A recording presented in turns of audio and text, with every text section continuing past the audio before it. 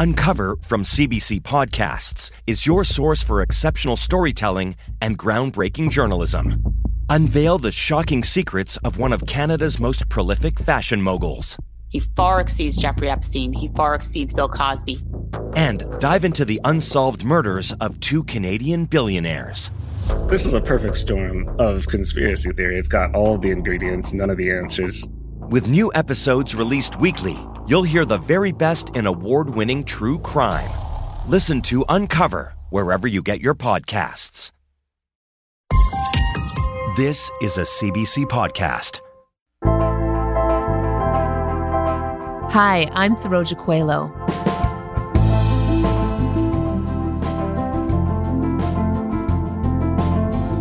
I work outside all day, so my eyes get irritated, and it is a bit harder to breathe. It's very unexpected, it really happened out of the blue, and I just really hope that everyone stays safe, wear a mask outside, so the smoke doesn't go into their lungs. I have respiratory problems, health problems, and kind of really sensitive to the air quality. Last week, some Canadians who thought they lived far from the effects of raging wildfires got a dose of climate reality. Smoke blowing from fires in Quebec and Ontario blanketed cities like Toronto, Montreal, and Ottawa, and even Philadelphia and Washington in the U.S. New York City had its worst air quality on record. But even as the gray plumes and sepia skies started making global headlines, in our own House of Commons, climate change was initially barely on the agenda.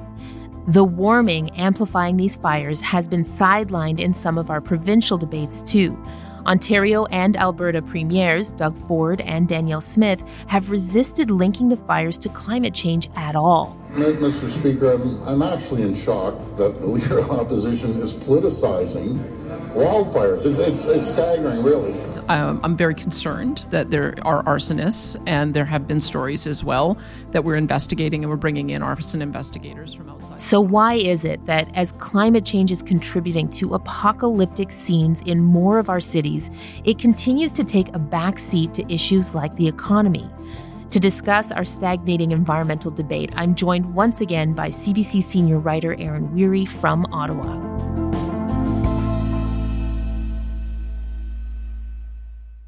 Hi, Aaron. Hey. Before we go inside the House of Commons, can you tell me what was happening outside in Ottawa last week? Monday and Tuesday, what was the air like in the city?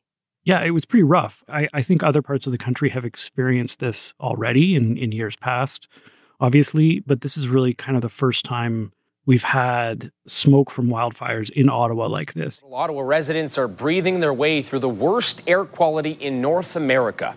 It was a 10 plus on the Air Quality Health Index today, the highest risk possible. The smoke is making the air, it smelled like a campfire outside. It was tough to breathe. People were wearing masks. Kids were kept inside during recess.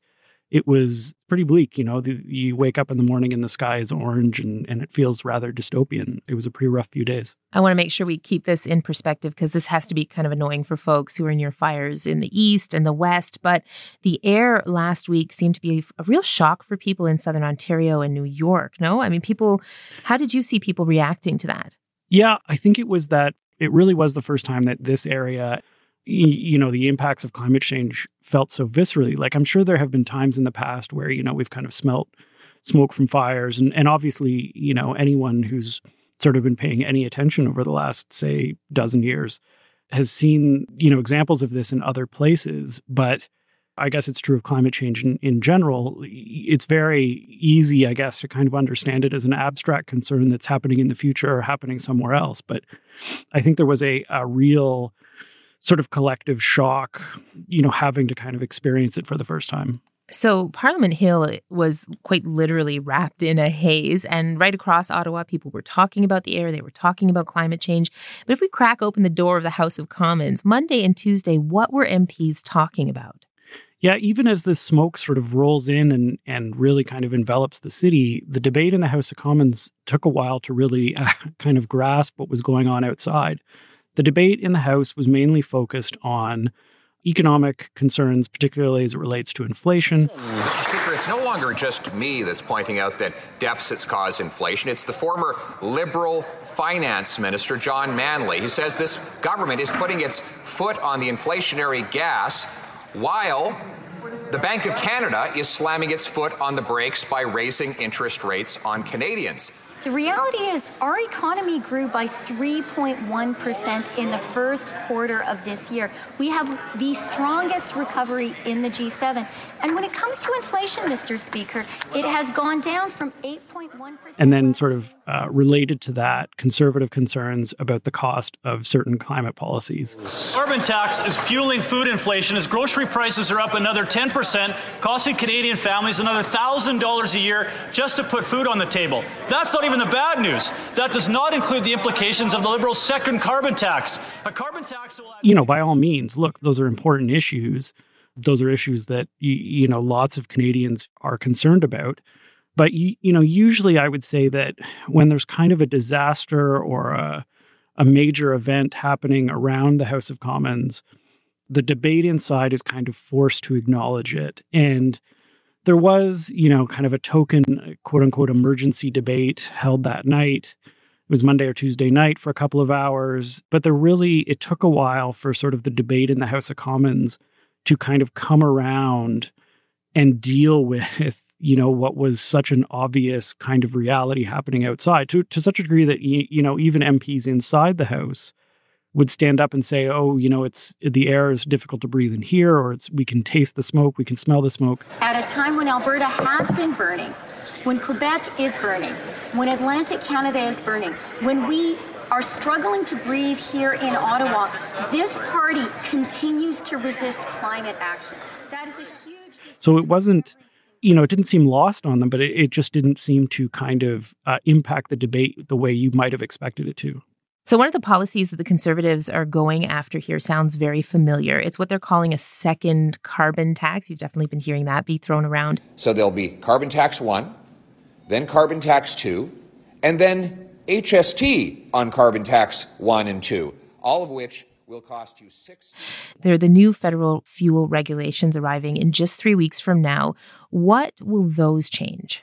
Yeah, so these are as you say, clean fuel regulations. They aren't a kind of a terribly new concept, but the Liberals have enhanced theirs and are finally, after many years of negotiation and trying to write these regulations the right way, are finally moving forward with something. And essentially, it's to make fuel less emissions intensive.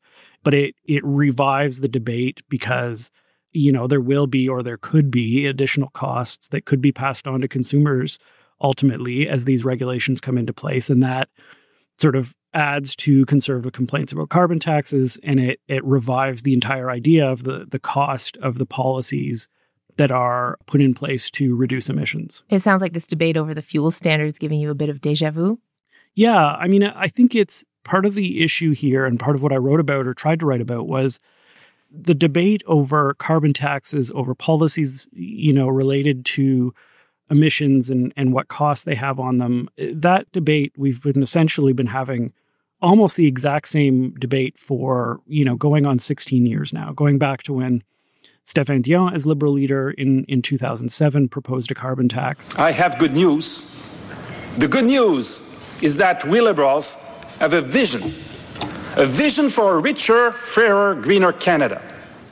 And at that point, the entire debate became, are carbon taxes good or bad? How much is a carbon tax going to cost? Is this policy good policy? Is it bad policy? And it hasn't, as much as, there have been major changes in public opinion and even in government policy, the sort of central issue of Canadian climate debate remains, should there be a carbon price or not? How much is the carbon price going to cost? Is it going to cost too much? And the debate hasn't moved forward very far. It's still kind of stuck in this sort of very stark partisan split over carbon taxes.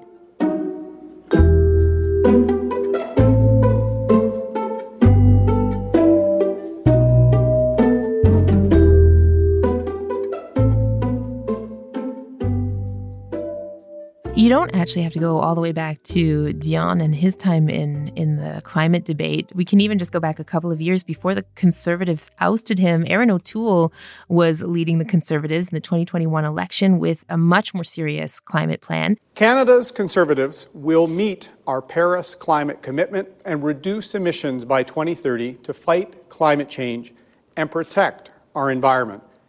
But we won't do it on the backs of working Canadians or by hurting our economy. And there were a lot of folks who are fiscally conservative but climate conscious who enjoyed that moment. But his successor, Poilievre, he opposes the carbon tax. What's he been saying about tackling climate change? Yeah, his response or his suggestion at this point is that his policy or his climate agenda will ultimately be focused on technology, not taxes. We believe in incentivizing carbon capture and storage to put the carbon back in the ground where it came from. These are common sense ideas that lower the cost of carbon-free energy rather than raising the cost of energy that Canadians continue to rely upon. Technology, not taxes. But it's not clear what that means exactly. You know, one of the things that the Conservatives are angry with the federal government about is that they believe it's been spending too much money, you know, going back to the spring budget and in the years ahead. And part of where it becomes kind of hard to square the circle is that, a significant amount of the new spending the government announced in the spring was tied to tax credits, ultimately subsidies for clean technology. And so if the Conservative opposition wants to put a focus on technology, it's not entirely clear how they would do that. And the larger issue is, look, there is by all means a fair debate to be had over carbon pricing and whether there are better ways of doing things. But it's not much of a debate at this point because after the Conservatives dumped Aaron O'Toole, they essentially ripped up the environmental plan he had put together. And so we're back into a position where, there is this debate over carbon taxes, but it's not clear what the alternative is. It's not clear how the official opposition would have Canada get to its climate targets, or if it would have Canada get to its climate targets. It's a kind of an incomplete debate, and it gets back to this very sort of basic partisan split that has persisted for a long time. And I think it's worth remembering that it doesn't, as much as we may be getting used to there being sort of a very kind of basic disagreement over climate policy along partisan lines in Canada, it doesn't necessarily need to be that way. You look at countries like England where, yes, there are by all means differences over how fast the country should move or which policies to implement. But there's kind of a broad consensus about the need for serious climate policy and the goals that should be in place. And we just haven't reached that point in Canada. And what it means is that on moments like last week where there's this obvious issue making climate change sort of real and tangible, the parties are kind of stuck and they don't immediately pivot to discussing climate change because, the Conservatives maybe don't think it's a strong issue for them. And there's not really a debate to be had anyway because we're still talking about carbon taxes. So it's kind of holding the country back, I think. It's such an interesting thing that you're bringing up about how the conversation on climate became one of left and right or even advocacy.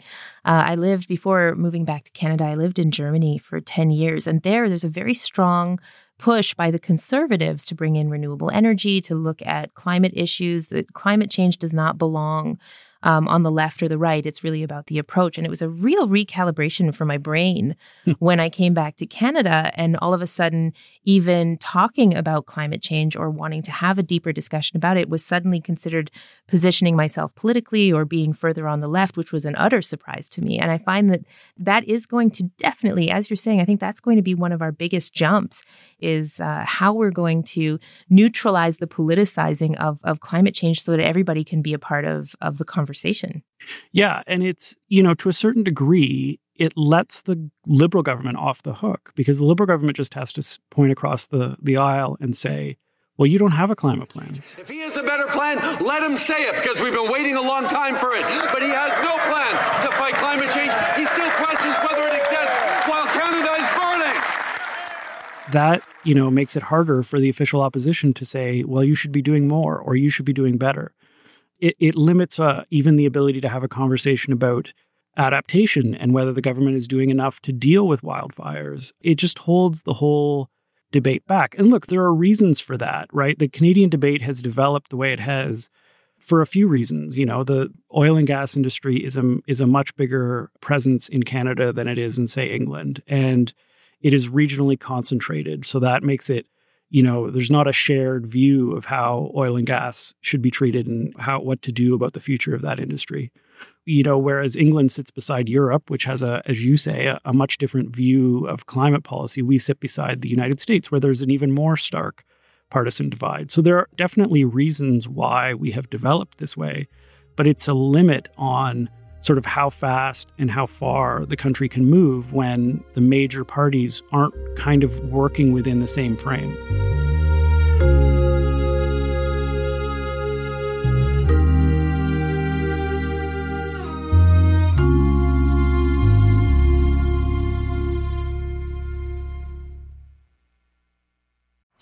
Hi, I'm Asha Tomlinson. And I'm David Common. And we're hosts of CBC Marketplace. We're award-winning investigative journalists that want to help you avoid clever scams, unsafe products, and sketchy services. Our TV show has been Canada's top investigative consumer watchdog for more than 50 years, but this is our first podcast.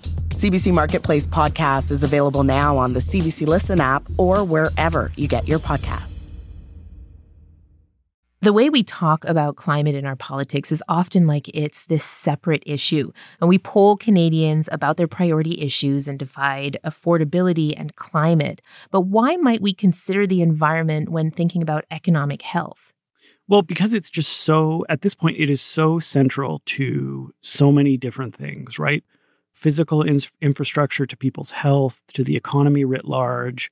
It's not as you say, it's not a separate issue. You know, to go back to sort of 2007, when Stéphane Dion had his carbon tax, there was a time when green issues were kind of considered a trendy thing. And now we've moved into a place where, you know, the latest thinking is like, no, you need to view this as a full, all-encompassing issue. You know, there was a report from the Canadian Climate Institute last year that said, the cost of climate change is going to be measured in lower GDP, higher costs for Canadians, lost jobs. And you can expand off that and say it's going to impact national security. It's going to impact immigration. It's going to impact healthcare. Costs are expected to climb as climate-related disasters become more common. According to the Canadian Climate Institute, by 2025, climate change is expected to shave $25 billion off of Canada's GDP. And so it's not a tidy issue that you can put aside. You can't talk about the economy really anymore if you aren't going to talk about climate change. And, you know, even while the discussion is focused on inflation and on housing costs and government spending, you have to be able to take a step back and say, oh, like, you know, if the government is spending more on disaster relief, that's also going to add to government spending. And climate change is also going to impact cost of living. And I don't know that, you know, Canadian politicians haven't quite made that next leap. I think the public opinion has moved to a point where climate change isn't just considered sort of a secondary or tangential issue, but the political debate hasn't yet gotten to a point where it views climate change as something that is underneath all of these issues.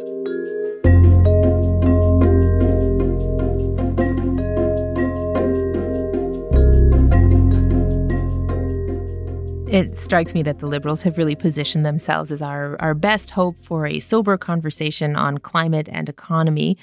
Trudeau held a conference on the wildfires last Monday and not so subtly called out Conservatives over it. There are some politicians that still think you can have a plan for great jobs and growing the economy without having a plan to fight climate change. But Canadians know that fighting climate change is necessary both to create those great jobs and opportunity, but to also prevent the catastrophic and very expensive losses that Canadians are facing increasingly over the years. But if climate really is a priority for the Liberals, why have they failed to center or to move forward the debate on climate action, especially given the opportunity of the wildfire crisis?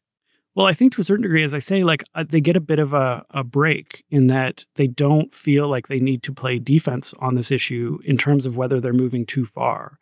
You know, yes, there are the NDP and the Greens would say, well, you need to keep going. You need to be doing way more. But the Liberals' major fight is with the Conservatives, and the Conservatives are mainly saying to the Liberals, you're doing too much, you need to slow down. So it becomes easier for the Liberals to kind of do what they're doing right now. They don't have to necessarily pay as much mind to those people who say they need to be doing more, because they can always point to the alternative and say, well, at least we're doing more than they would have us do.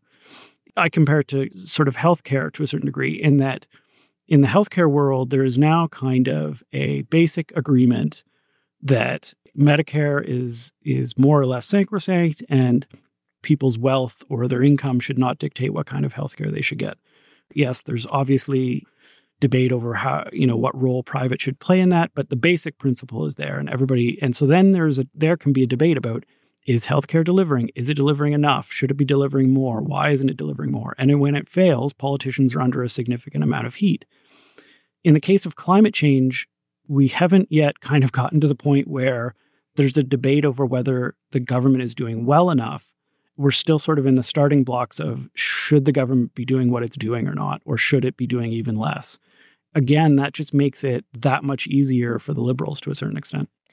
The carbon tax remains the big one that we talk about. I mean, it takes up an extraordinary amount of oxygen in the political debate. Is there more that the Liberals are doing, or is the carbon tax really still that jewel in the crown of their climate policy? Yeah, that's kind of the funny thing is the Liberals have all sorts of other policies, EV mandates, the tax credits, the policies they're now trying to pursue in the oil and gas sector, the industrial carbon price. There are all sorts of other policies, and I'm not sure even that experts would say that the carbon price is the most important piece, even as measured by sort of, amount of emissions reduced. It's just that it's the most immediately tangible part of it. It's the piece that immediately you can sort of point to and say, that policy leads to these costs. Again, I don't want to say there isn't a debate to be had that it's not an important policy, but it's really not the be-all and end-all, right? In addition to the mitigation policies, the policies aimed at reducing emissions, there are major questions to be asked about how well the country is set up to deal with wildfires and flooding and all these other real impacts that climate change is going to have. If you go back to the pandemic, for instance, when the pandemic hit, there were all sorts of questions about, was the government prepared enough? Had the government done enough stockpiling of supplies? Had they, set the healthcare system up to be ready to deal with something like this? Those questions aren't really being asked right now, even as, Parliament Hill is clouded in smoke.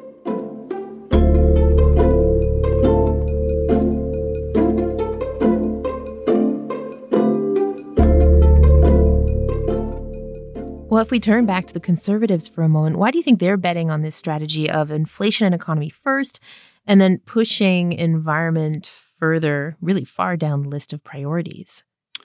I don't think it's necessarily wrong to assume that if people can't afford houses, if inflation is high, if people are struggling with the cost of living, that in any given election, people are going to say, we need to make sure people can afford houses. So I'm less concerned about whether or not we have the exact right climate policy. And I think that is a potentially winning argument at any time. And I think it's a concern the Liberals, if the Liberals have any sense, they would be looking at that and saying, that we can't go into the next election saying, that they have the best climate policy if people can't afford homes. I don't want to end here on the really grim picture, because clearly, as you've laid out this map, you've given us lots of political opportunity. There are many routes in the road ahead. But I do want to ask, if we don't meet our climate goals and Canada contributes to that irreversible threshold of 2 degrees of global warming, we know what scientists are saying. We know that we're facing the possibility of mass migration, millions of people dying, cultures lost. If that came to pass and we looked over our shoulder historically, how do you think we would look back on this period of Canadian politics? I think if we fail miserably, we will look back with no small amount of shame, right?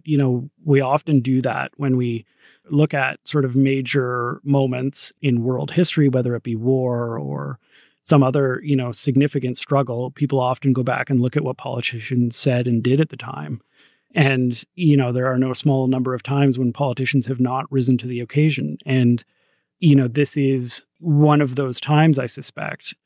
Look, I don't think there's any kind of silver lining on what has happened over the past week, but I do wonder to a certain degree whether, more people experiencing that air and experiencing that smoke are going to be that much more concerned about climate change and climate policy. And politicians ultimately are pretty simple creatures. They respond to voter concerns and what will or will not get them elected. And if more voters are that much more concerned about climate policy, then there is that possibility that ultimately that's going to lead to growing consensus on the need to do something.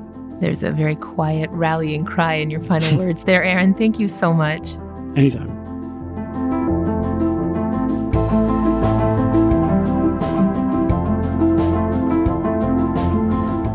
Just a quick update before we go. After we recorded this episode, an opposition motion raised by the Bloc Québécois passed in the House of Commons.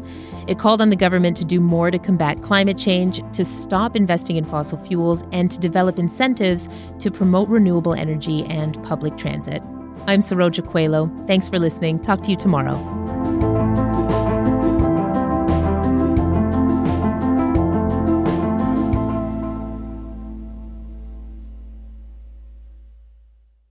For more CBC podcasts, go to cbc.ca/podcasts.